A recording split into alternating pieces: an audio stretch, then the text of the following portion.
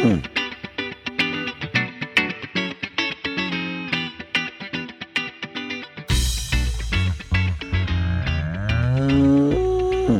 to the Moos Room, everybody. OG3 here, and we are post-state fair, and that's what we're talking about today. We're talking about state fair, how it went, how it usually goes. Glad that it's back. Maybe not glad that it's back. We'll discuss all that as we go here.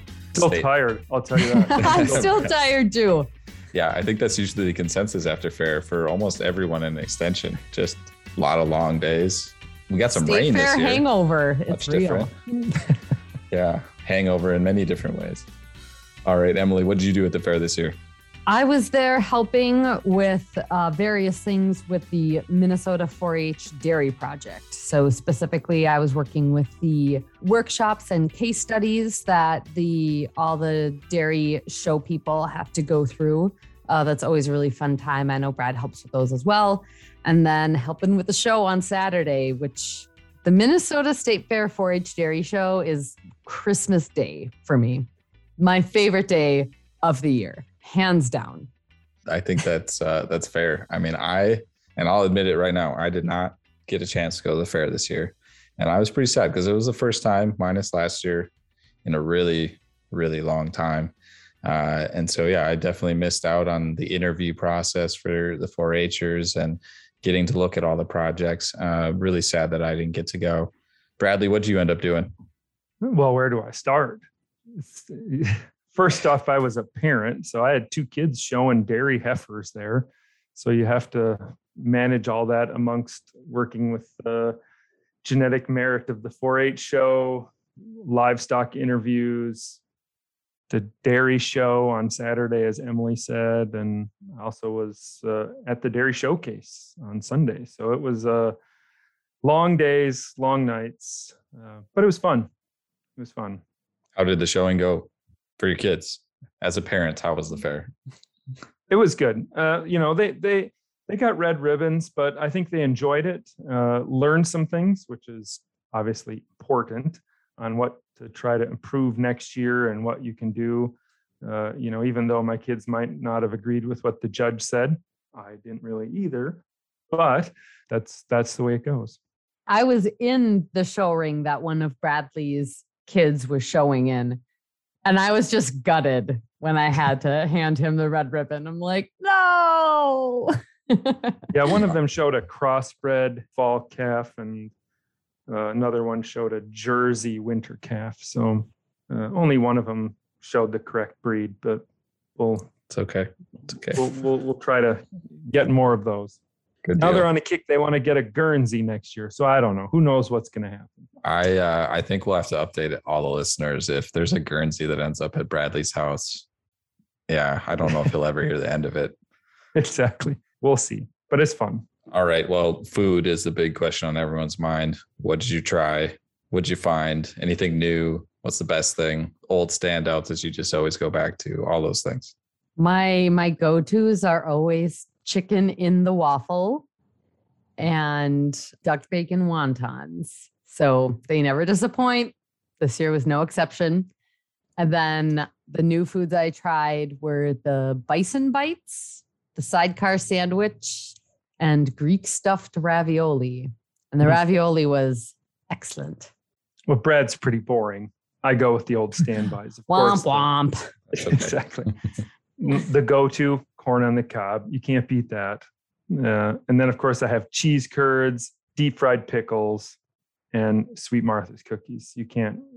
Oh yeah. And a foot-long hot dog. I got cookies too.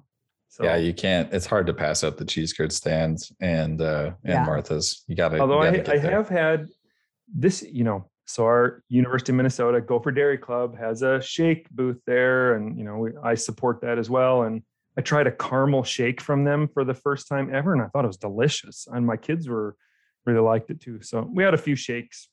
Yeah, we got to support the dairy, and Midwest Dairy shake stand too. The Dairy Goodness Bar. Yes, I went there, and what I like about the Dairy Goodness Bar is they sell fresh cheese curds. So it's like, I like the fried ones, but the fresh ones are just really good too. And they have this really good garlic and herb one. They were from Metz's. They're down here in Southeast Minnesota. So they always try to sell local cheese there now and stuff. So yes, it's always good to support all the dairy. And it's good to go up and see Princess Kay and her attendants get carved in butter, because you never know. One day you might become a meme like Emily. Exactly. Yes. I am a meme now. I love Such an honor. Such an honor. If we can get a link into the show notes to that meme, I will do it. Because it's wonderful to see. And Emily sitting there getting carved in butter. It's quite a while ago now.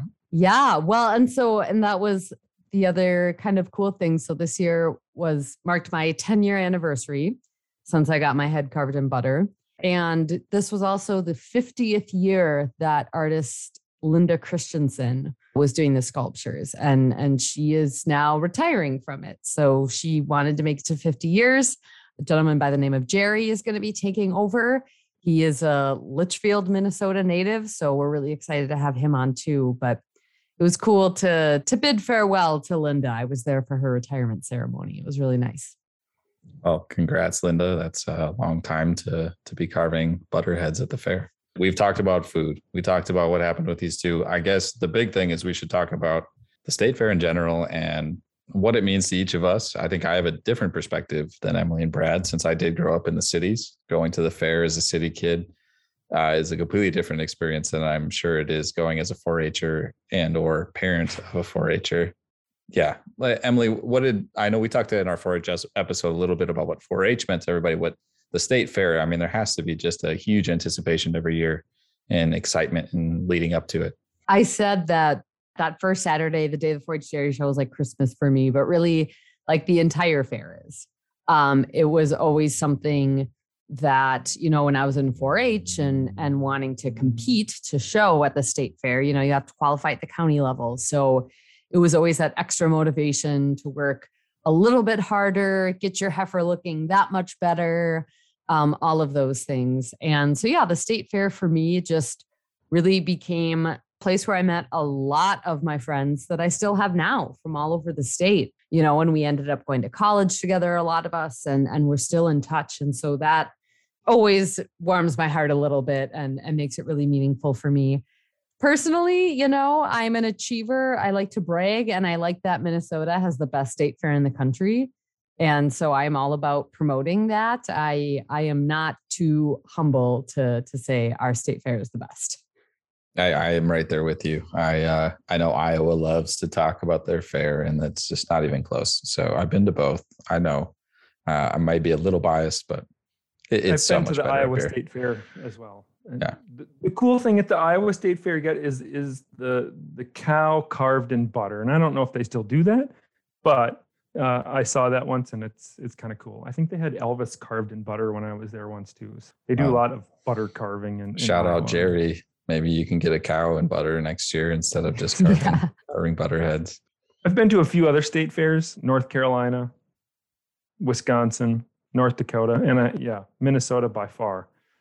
Sorry, Iowa, for those of you in Iowa. We know. Yeah, I know. Minnesota's a pretty good fair. Going there since I was 4 years old. Four. Yeah, I don't think I started. Went to that early. Oak Ridge Boys concert there with my mom and dad. Oh, nice. Long time ago. Yeah. So Bradley, tell me how it's kind of come full circle for you. You've been going to the state fair for a long time, since you were 4, and now you've got kids in 4-H. That's got to feel kind of weird to come back as a 4-H dad now. Exactly. And, I still remember back to the days in 4-H, and we'd run all over the fairgrounds and have fun and meet new people. And, and now I see that with my kids and, having a good time and meeting other people from all over the state. So it's a good experience, and I wouldn't change it for the world. So it's a good thing that those of us in Minnesota and are able to do that. And there's lots of experiences that they'll remember for a long time. I still remember lots of things back when I used to be at the state fair when I was 12 or whatever, started going there for 4-H. Yeah, some good, some not so good. We can't just say all the things we remember while we're recording. Right? No. I don't like the haunted house. I'll tell you that. I know. I was thinking that, knowing Bradley a little bit now, I think there had to be some mischief involved and some late nights as Never. a 4-H'er. And I Never. wonder how much you think about that when your kids are off hanging out with other people. And does it cause some anxiety? No, I'm sure we used to do a lot worse back in the day. There you go. Well, I never got into trouble when I was there. I was just Of course not. Of course not. well behaved, focused on the animals, all that. Always. I had a completely different experience with the fair growing up in the cities. Didn't go as a 4-H'er, went purely as a attendant to the fair and just wanted to eat all the food I could. And you walk through the animal barns and look at everything, and it's amazing now thinking back to how little I knew about the process and the animals themselves at the time, walking through those barns. And I mean, as a city kid growing up, it's a completely different perspective to think about, well, now if I see a cow along the roadside, I barely even, I notice it because I'm always looking for cows. But at the time, even walking through that barn and seeing one cow, it's completely amazing for a city kid being able to have that animal right there. We're not talking about over a fence. It's right there. And I think that experience is very important, and it's a huge opportunity for agriculture because I just remember being amazed walking through those barns and seeing people are very open too. If they weren't completely exhausted, which is oftentimes the case, they're very willing to talk to you about what's going on and their animals. And I don't know how much it really started my journey down that road, but it definitely put it on the map for me in getting involved in agriculture. And I think that's the other thing. We focus a lot on the animals because of what we do, but there's so much more involved with agriculture there. And it's still one of the major ways that we have that lingering connection in Minnesota to agriculture in the cities. The state fair is in the heart of the cities. And that's also, I think, part of what makes the Minnesota State Fair as amazing as it is. And you can go see all kinds of animals. We talk about dairy, but there's beef and sheep and pigs. And, secretly, I love the 8-horse hitch draft horse on wagons. Same. It is a favorite of mine to sit in the Coliseum and watch the draft horse shows. So, we branch out and see different things and learn different things. I'm not all about dairy there. I do see other things. I also remember as a kid wandering around Machinery Hill and being amazed up there and what was available and not having any clue what any of those things did at the time, which it's funny to think back on now. But I do think it's an amazing opportunity to connect the cities and rural Minnesota, which is something we've been struggling with for quite a while now. Yeah, I think you're absolutely right, Joe. It's a really good platform to do that. And like Bradley said, there's all the other livestock species there. And 2, there's the agriculture and horticulture building where, yes, I always have to go see the giant pumpkins and the crop art, and that's a cool thing too. Like people making art out of various crop seeds. And that's a connection to agriculture some people wouldn't normally have. And knowing what these seeds look like and what they can grow into and all of that. And it's just, I'm extremely biased. I love the fair, but I think that it does do a lot in bridging that gap between urban and rural and just kind of allowing us to celebrate how awesome Minnesota is. As everyone goes to the fair, they're so excited and they're so amped up, and there's a lot of pride in Minnesota that goes into that. And I'm hoping that the fair is only 12 days. And what I'd love to see is that if we can harness that energy and that feeling, that vibe, and carry it through the rest of the year, that would be my ultimate goal, because I think it's such a shared experience for Minnesotans and people from out of state as well. I had friends drive from Chicago just to go to the fair. They grew up here and they live in Chicago now, don't have family here anymore either. They drove back just to go to the fair. So I think there's that connection that we can build upon, and hopefully we can continue that education, that vibe, that good feeling of connecting rural Minnesota and the cities throughout the year on all the other days. Don't mess with our fair.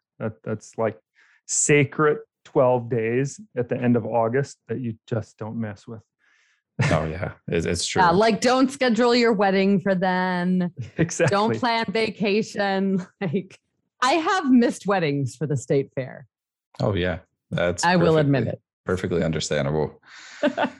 We've just kind of reminisced, recapped about the state fair, what it means to us. And hopefully we can keep that momentum going, keep that vibe going. Don't forget that rural Minnesota and the cities are mutually dependent.